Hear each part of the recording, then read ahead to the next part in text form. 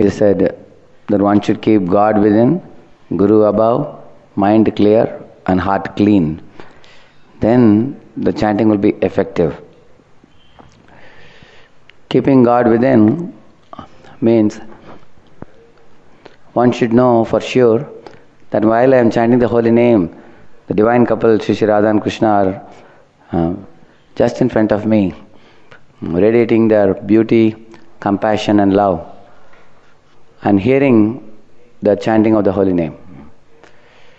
And they are pleased with seeing me chanting the holy name.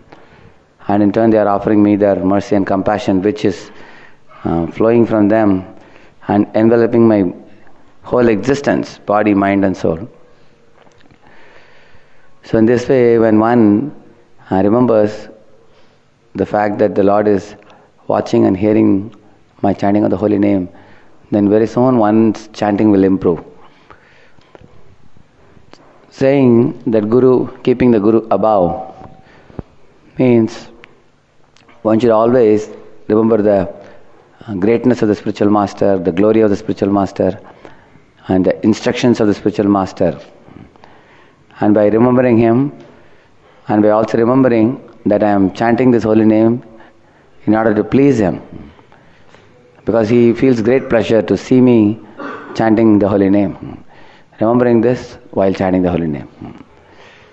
And keeping the mind clear means one should keep the mind like a clear lake, which is not clouded like a muddy pool of water, but is crystal clear, free from the clouded thoughts of worries about the past or future, or dreaming about the future, or any other material distractions or positive distractions. Without all these things, when the mind is clear, then it is like a serene lake. And keeping the heart clean means the heart should be free from duplicity.